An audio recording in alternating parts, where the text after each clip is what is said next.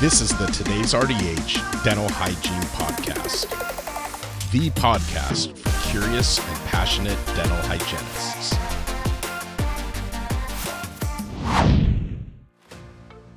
Kara RDH here, and I want to thank Listerine for sponsoring this podcast audio article. Although Listerine Antiseptic is the most extensively tested over-the-counter mouth rinse in the world, with over 30 long-term clinical trials examining its safety and efficacy, there is still some misinformation out there over the uses of mouth rinses containing alcohol. To help understand the safety of alcohol-containing mouth rinses, in case any patients ask you about it, head on over to rdh.tv/Listerine Safety. That's rdh.tv/Listerine Safety. The link is also in the description of this audio article. And please note, although a sponsor of this audio article, Listerine and Johnson & Johnson Consumer Inc. had no input into or control over the content being presented in this podcast. Now let's get to the audio article. Let's not sugarcoat it. Viewing sweeteners from a dental perspective. By Anna Rice, RDH BS.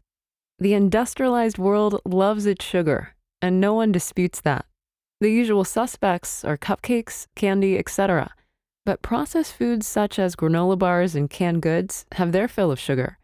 Sugar isn't big news for the dental community. It promotes inflammation, weight gain, accelerated aging, and pesky dental decay. There's also an association between high sugar and periodontal disease.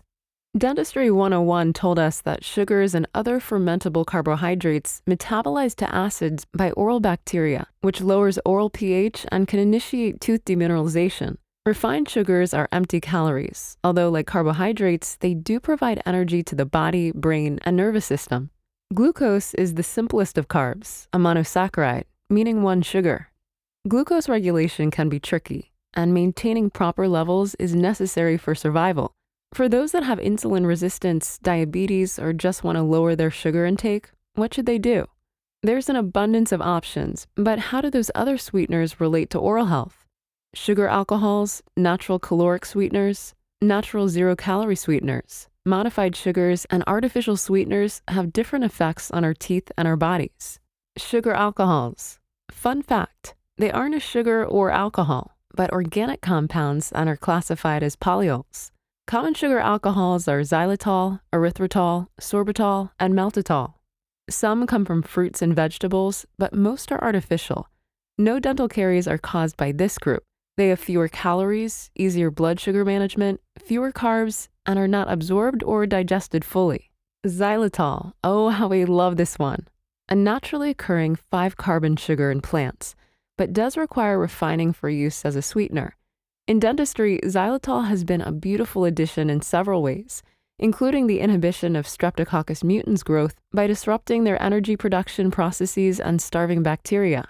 When caries-causing bacteria such as S. mutans and lactobacillus are forced to consume xylitol instead of glucose or fructose, they can't make the enamel-attacking acids or sticky mucopolysaccharides that encourage adhesion to teeth. Likewise, xylitol increases salivary flow and pH by reducing both the numbers of karyogenic S. mutans and periodontopathic bacteria like Heliobacter pylori. Adults should work towards 5 to 10 grams a day in small doses, perhaps 1 to 2 pieces of gum or 2 to 4 mints 5 times a day. Always as a caution, since too much can cause a laxative effect. This happens because the gut's unabsorbed sugars attract water that causes diarrhea. Sorbitol, mannitol, maltitol, and erythritol. Sorbitol is about half as sweet as sugar and is found naturally in some fruits like apples, apricots, and dates. Most are made from potato starch and are commercially manufactured from corn syrup to be used in prepackaged foods, beverages, and medications. It's often used in foods for people with diabetes. If you compared sorbitol to xylitol for decay prevention, it may be less expensive, but it's also less effective. Karyogenic bacteria can still digest sorbitol, however very slowly. Because caries-causing bacteria can ferment sorbitol, feed on it, it should be considered a low karyogenic sweetener rather than a non-karyogenic one, like xylitol is. The effects of sugar substitutes on caries rates have been evaluated not only in observational studies, but in clinical trials. The results have shown sorbitol to decrease caries rates compared to controls.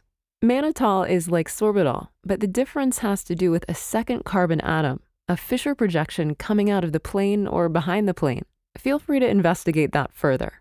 Mannitol is used in medicine to decrease pressure in the eyes for glaucoma patients. Mannitol lingers in the intestines, giving an unfortunate opportunity for bloating and diarrhea. Unlike sorbitol, mannitol doesn't absorb into products, so you may see it as the dusting powder on chewing gum to help prevent the product from sticking to the wrapper. Similar to other sugar alcohols, mannitol is resistant to metabolism by oral bacteria. Maltitol, yet another sugar alcohol, comes from corn syrup. It's about 75% of sweetest sugar, and it's used in gum, mouthwash, and toothpaste. Chewing maltitol-sweetened gum has been shown to lower several bacterial species. Maltitol is a glycemic sweetener and will raise blood sugar, but not to the degree of table sugar, and glycemic levels are approximately half. Sadly, the sugar-free label can be misleading. One of the best qualities is that it tastes much closer to table sugar than other sugar alcohols, but it's still non-cariogenic. How about erythritol, one of the go-to options for guided biofilm therapy? It doesn't raise plasma glucose or insulin levels, is non-cariogenic, and it's easy to digest. 90% is absorbed in the small intestine, which helps prevent bloating and gastrointestinal upset. However, much of the erythritol used in food and drinks is derived from cornstarch of genetically modified corn. Erythritol is sometimes combined with the artificial sweetener aspartame. Several studies comparing the efficacy of sorbitol, xylitol, and erythritol show similar results. Long-term research demonstrated a slower rate of caries development and lower caries incidence in the erythritol group compared to sorbitol and xylitol, and no difference between xylitol and sorbitol. A human pilot study provided evidence that erythritol has favorable systemic effects on small vessel endothelial vasodilator function, hypertension, and central aortic stiffness in people with diabetes mellitus. Very similar to table sugar, a white crystal or powder can easily be sprinkled in coffee or on a grapefruit. While there aren't official guidelines for the amount of erythritol we can handle, a rule of thumb is 1 gram for every 2.2 pounds. So if you weigh 150 pounds, you could tolerate 68 grams, which equals 13 teaspoons. Note, sugar alcohols should all be kept out of reach of dogs. Natural caloric sweeteners. Kicking it old school with honey and maple syrup. Tasting delicious, but can be harmful to teeth. Honey's nutrition varies depending on pasteurization. Unpasteurized honey is heated only slightly during processing, which helps to retain the honey's nutritional properties. The high heat in pasteurized honey is designed to prevent crystallization and fermentation, but it destroys sugar-tolerant yeasts and robs the honey of its nutritional value. It does keep it nice and smooth while extending its shelf life. Raw honey is not the same as unpasteurized honey. It's kept in its natural state with no heating or filtering, and it contains natural bee pollen, royal jelly, beeswax, and propolis. Manuka honey and Olmo honey have antiseptic properties and are antibacterial on cariogenic bacteria, like S. mutans and lactobacillus. While honey may be yummy, it's high in fructose, 38.2%, and glucose, 31%, has a high glycemic index, GI, and it can harm teeth. My husband makes homemade granola, and the recipe includes a half cup of maple syrup. When I think about maple syrup, I have this Insta-worthy photograph in my mind of a family gathered around a huge maple tree, tap in place, galvanized bucket at the bottom catching all that syrup falling out of the tree. I didn't consider that it takes 43 gallons of sap to make 1 gallon of maple syrup, and that farmers use a vacuum pressure tubing system. Pure maple syrup is 100% natural, with no preservatives, artificial flavoring, or additives. So it must be a winner. Reality check. Maple syrup is basically all sucrose. 1/3 cup is approximately 60 grams of sugar. Obviously, it can affect blood sugar levels. Maybe not quite as much as table sugar, but it's a lot. Though it has antioxidants, vitamins, and minerals, and may be a healthy alternative to sugar, it will never replace an avocado. Artificial sweeteners. Saccharin, aspartame, and sucralose may not be linked to decay, and the effects are mixed. There have been associations with an increase in body weight, diabetes, cancer, and cardiovascular disease. Strong data has shown that they can cross the blood-brain barrier and disrupt hippocampal function, the seat of memory. Saccharin was first made in 1879, and we see it along with other artificial sweeteners inside toothpaste, mouthwashes, and lip balms. Artificial sweeteners trigger the taste receptors for sweetness on the tongue at a lower dosage, bringing a big appeal.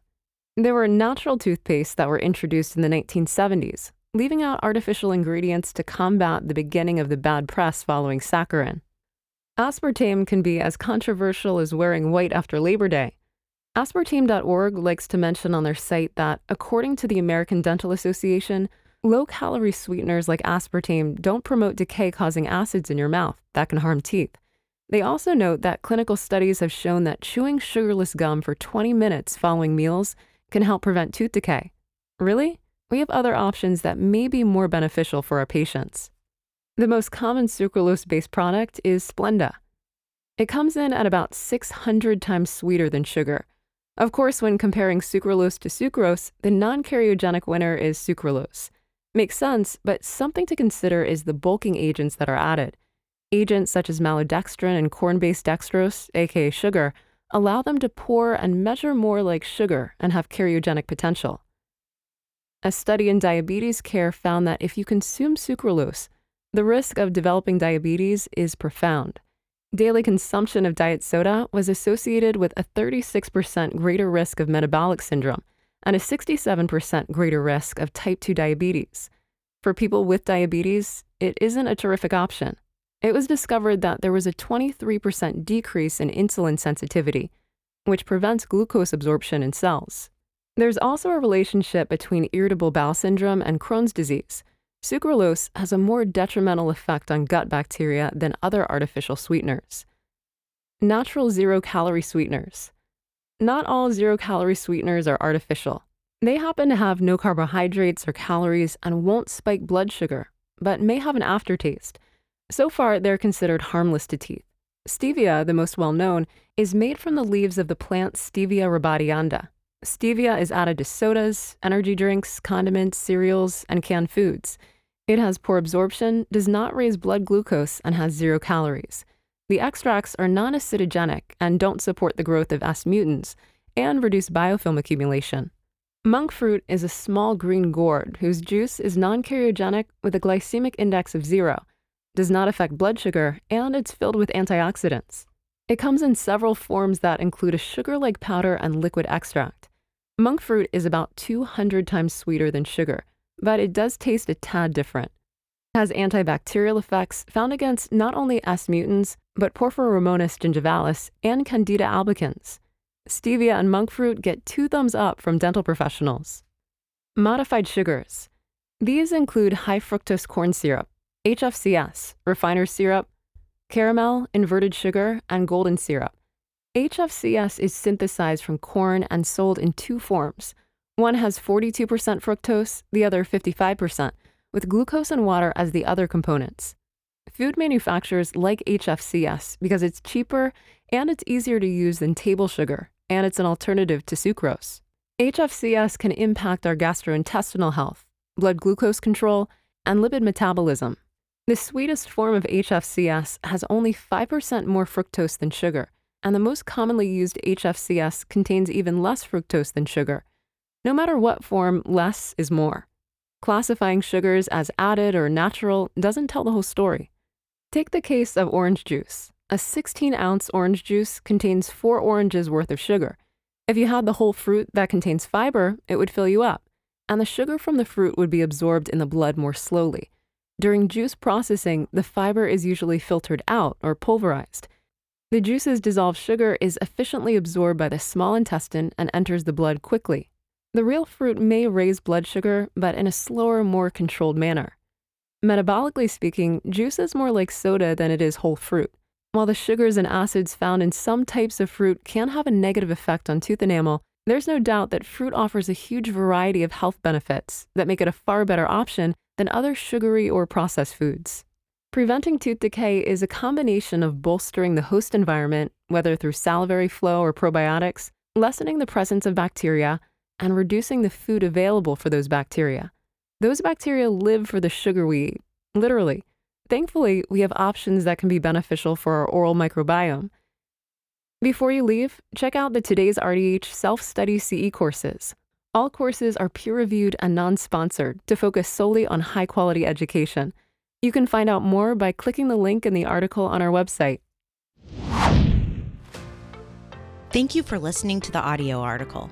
I want to thank Listerine again for sponsoring this episode and for their recognition of the important role hygienists play in the dental office. I encourage you to check out the Clearing Up Mouth Rinse Misinformation page at rdh.tv/Listerine Safety. It is a great resource to help understand the safety of alcohol-containing mouth rinses if a patient ever brings it up with you. That's rdh.tv/Listerine Safety. The link is also in the description.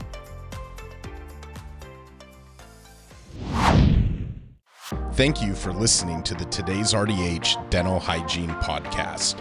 Subscribe on Apple Podcasts, Google Podcasts, Spotify, Stitcher, or wherever you listen to your favorite podcasts.